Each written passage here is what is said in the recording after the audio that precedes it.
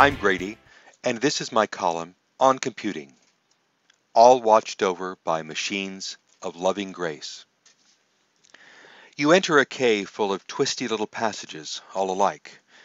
You and your friends follow the path of a more experienced spelunker who happens to be a bit portly. He gets stuck in a narrow corridor, unable to move forward or backward, thus trapping the rest of the party. Unfortunately for you, a stream on your side of the cave is rising. If you do nothing, you and your friends will drown. Fortunately for the guide, his head is on the dry side of the blockage and he will continue to breathe. You have a stick of dynamite with you. What should you do?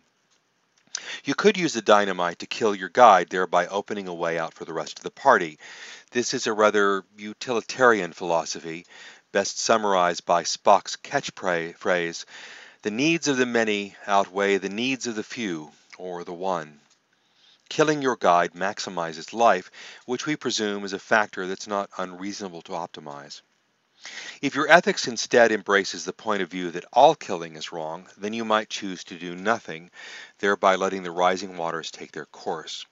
Your inaction might be in harmony with your ethics, but it would mean that you and your friends would die and only your guide would survive. The ethical conundrum I posed comes from a 1967 paper by Philippa Foot. Philippa's thought experiment has been recast in modern times as the trolley problem and reformulated in a number of ways. No matter the variation, the center of this experiment attends to the doctrine of double effect, which explores the issue of whether it's permissible to intentionally carry out a harmful act to bring about a good result.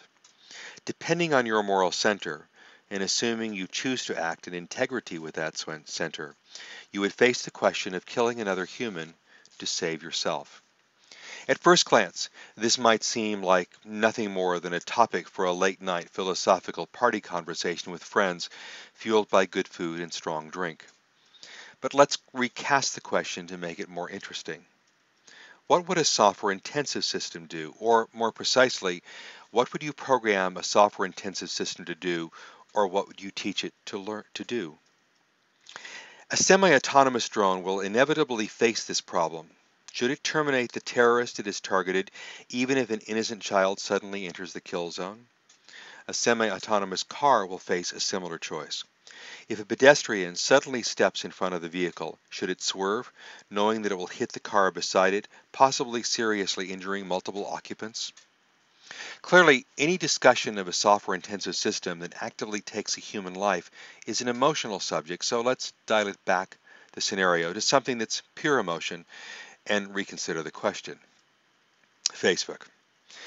Love it or hate it, it's undeniably the way that a billion or so people around the world connect. As an engineer, I respect the mantra that if it works, it's useful. On the one hand, I love Facebook for the ability to stay in touch with true and intimate friends, the kind who will show up on your doorstep at 2 a.m. if you call them in need, as well as more casual ones, the kind for whom you will call the police if they show up on your doorstep at 2 a.m., but are still amused in following their media-documented journey through life.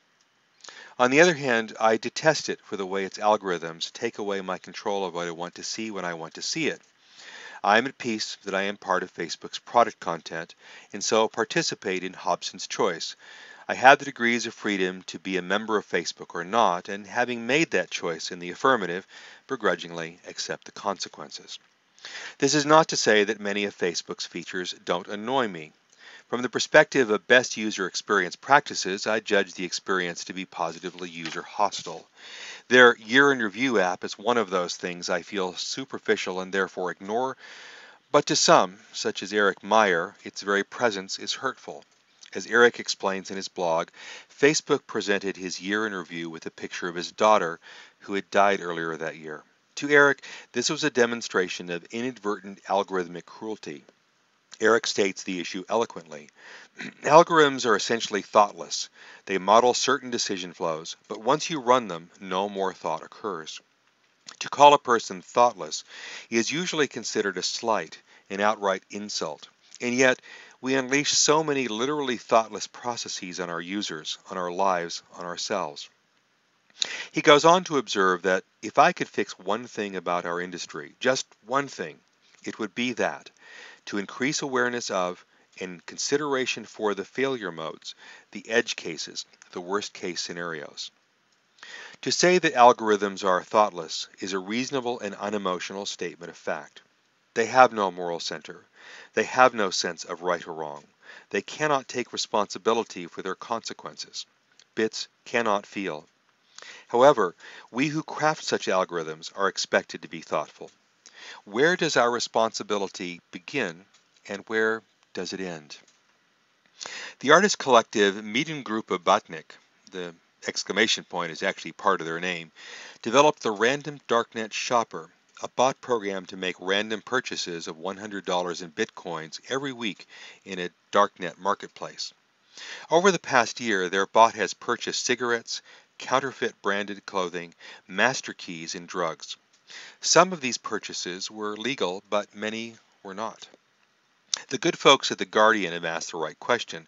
Can a robot or a piece of software be jailed if it commits a crime? Where does legal culpability lie if code is criminal by design or default? What if a robot buys drugs, weapons, or hacking equipment and has them sent to you and police intercept the packages? In the case of the Random Darknet Shopper, Domagy Similjo, one of its creators, acknowledged that we are the legal owner of the drugs. We are responsible for everything the bot does as we executed the code. But our lawyers and the Swiss Constitution says art in the public interest is allowed to be free. At least in this case, there exists a legal safe harbor. In different legal jurisdictions, however, it might not be so. For example, Google is facing a case in Hong Kong over its ranking algorithms, which are programmed as well as learned. Albert Yang is suing Google because it offers up related search terms for his name that point to criminal gangs, a situation Albert considers hurtful to his reputation.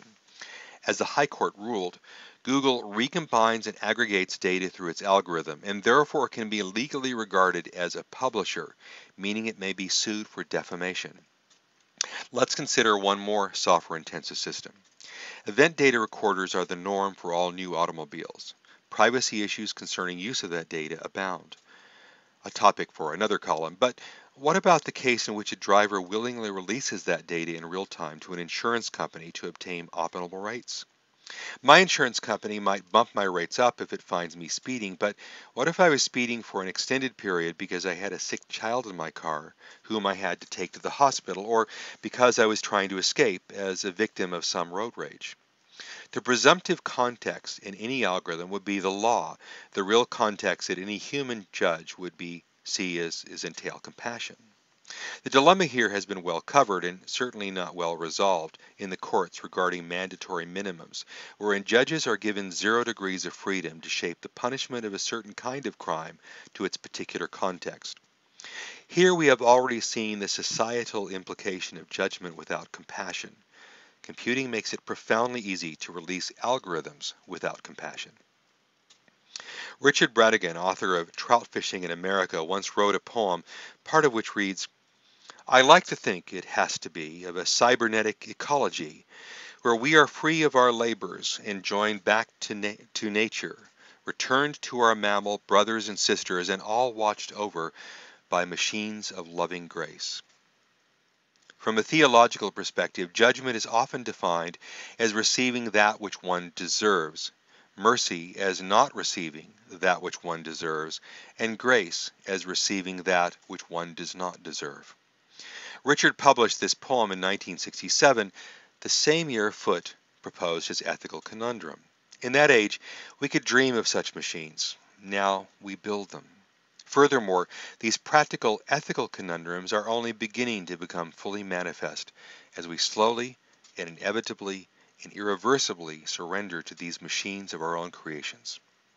As software professionals, what should we do?